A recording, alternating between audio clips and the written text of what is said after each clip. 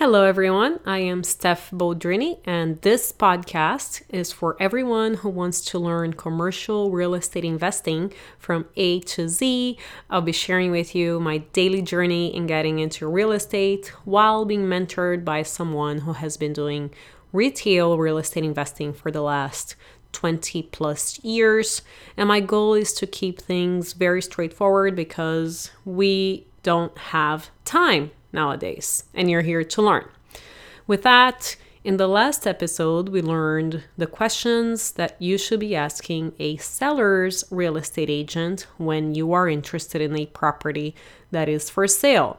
In this episode, I'll go over in detail on why I decided to focus on commercial properties and not residential properties. And I have to thank a few friends, in particular Mike and Fernando, who were brave enough to listen to my first few podcasts and asked me to explain why I decided to do commercial investments instead of residential. So today I'll explain that to you in detail on why I picked commercial. But before I do that, I want you to learn that there are many types of investments that fall under residential and commercial. First, I'm going to share with you what types of properties fall under residential investments. And then later, I'll share with you what types of properties fall under commercial investments. So let's start with residential.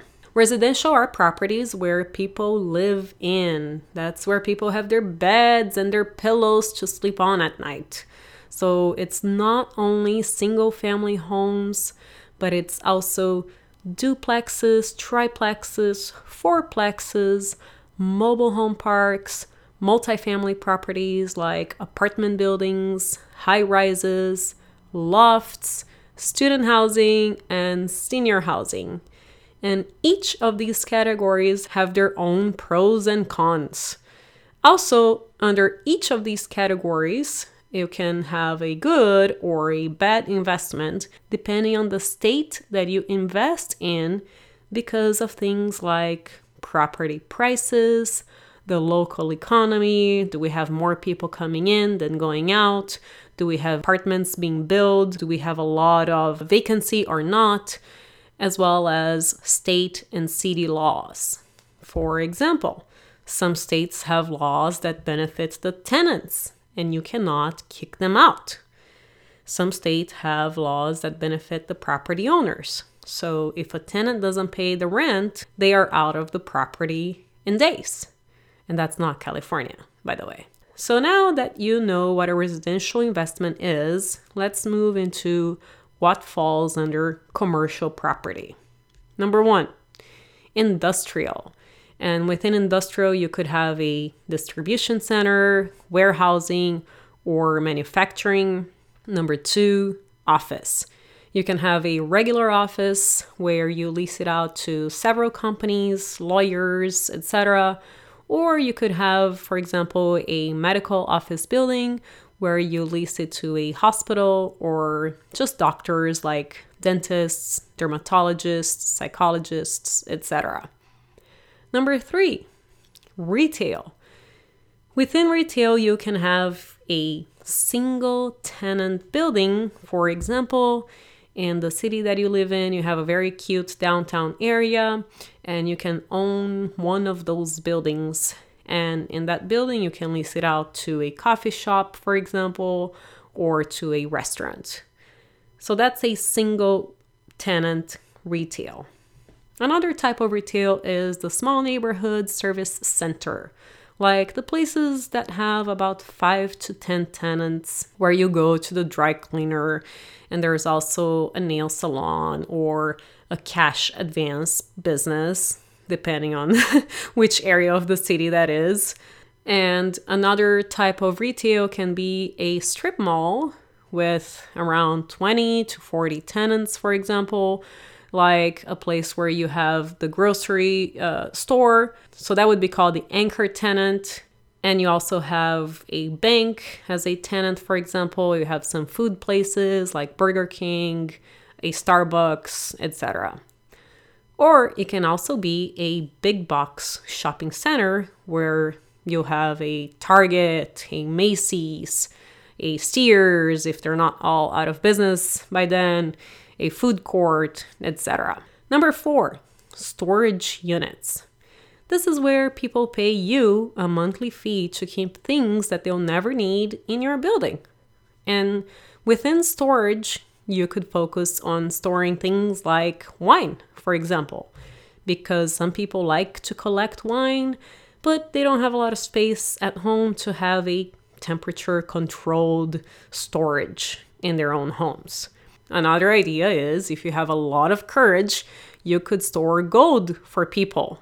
And number 5, land. You could lease your land to all kinds of businesses. For example, for agricultural purposes, to wind farms, for RVs to stay for a few days, for truck drivers to park their trucks when they are on the road, and many other things. Now that you know all kinds of investments you could focus on, let me explain why I decided to focus on commercial and specifically in retail and office.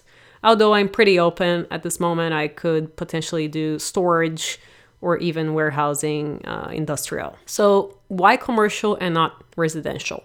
First and foremost, part of it is that I don't like dealing with people. And yes, you can have a property manager deal with people for you, but I really just don't want to be in that world. Over my career in sales, I realized that when people are paying for anything out of their own pocket, they get a lot more sensitive, and that can lead to more complaints and upset people and negative reviews online than when their company is paying for something. So that's one of the reasons why I picked commercial, because I'll be dealing with people that are working within a corporation, and they probably won't take things to heart as much as someone paying out of their own pocket. Also, I live in beautiful California, where the tenant basically rules.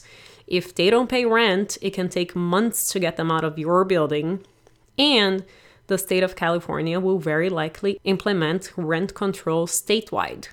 Rent control laws are getting passed in several cities here in California, and it's just a matter of time when the entire state has rent control laws. And just so you know, I recently met a couple that owns quite a few single-family homes in California, and they told me that they will be selling all of their homes as soon as their tenant leaves, just because of rent control laws. Secondly, I also just landed in commercial real estate by chance because my mentor has been investing in retail for over 20 years, so that's what I have been learning from him. Other reasons for choosing commercial are triple net. Triple net means that your tenants will pay for property taxes, for your insurance, and common area maintenance, also known as CAM. CAM. And this doesn't happen in residential. You don't get triple net in residential properties. With commercial properties, you also get better tenants. You can get big companies such as Jack in the Box, or a bank, or a supermarket. And if you can get big tenants to lease from you, you can increase the value of your property significantly. Why? Because these big companies are unlikely to go out of business, and the rent is pretty much guaranteed to come in. So the next investor buying your commercial property values that big tenant that will end up actually paying rent and not go out of business. Another reason, commercial tenants also sign longer leases. Commercial leases can be anywhere from 10 to 20 years, and sometimes even more. And yes, there are yearly price increases that are negotiated on those leases. And these leases typically start to get increased after year 5. As a conclusion, part of it can be personal preference, and most investors decide to focus on a specific area, and they end up becoming experts in that area. However, some other investors like to adjust their strategy based on the market. For example, I recently met someone who has done multifamily investments for several years, but because the market is so hot with multifamily properties, these properties are super expensive. So he changed his strategy to retail because he can get a 2% higher return in retail than in multifamily projects. So you can be flexible on your strategy as well. And I would highly recommend that. Another example, my mentor recently purchased an office building, which I'm going to take credit that I found, by the way. And he wanted to leverage his retail properties because there is a lot of fear in retail nowadays. Personally, I think that retail won't go away for many reasons, but they will be on sale when the economy takes a hit. And one of the reasons is because everyone is fearful of retail. So these property owners will be selling their retail properties. Also, it will be on sale as more and more big box stores like Sears go out of business because of the internet. And until these properties get repurposed for another use, I think you'll be able to find good deals in retail. Also, when the economy takes a hit, which a lot of people are predicting will happen anytime soon, and some people are saying it already started, we will have many, many, many opportunities to buy real estate. So if you are here learning all that you can prior to buying your next property, kudos to you, because you will be ready to go on a shopping spree when the time arrives. And let me tell you, you can get a deal that will set you up for life when the economy takes a hit. So be prepared, get educated. Now is the perfect time to do that. I hope that this gives you clarity on why I personally picked commercial properties. And if you are learning something, make sure to subscribe to this podcast. And if you could please do me a favor and write a review, I will be very, very grateful, because only when we have enough good reviews, they will show our podcast on top when people search for commercial real estate advice. Thank you.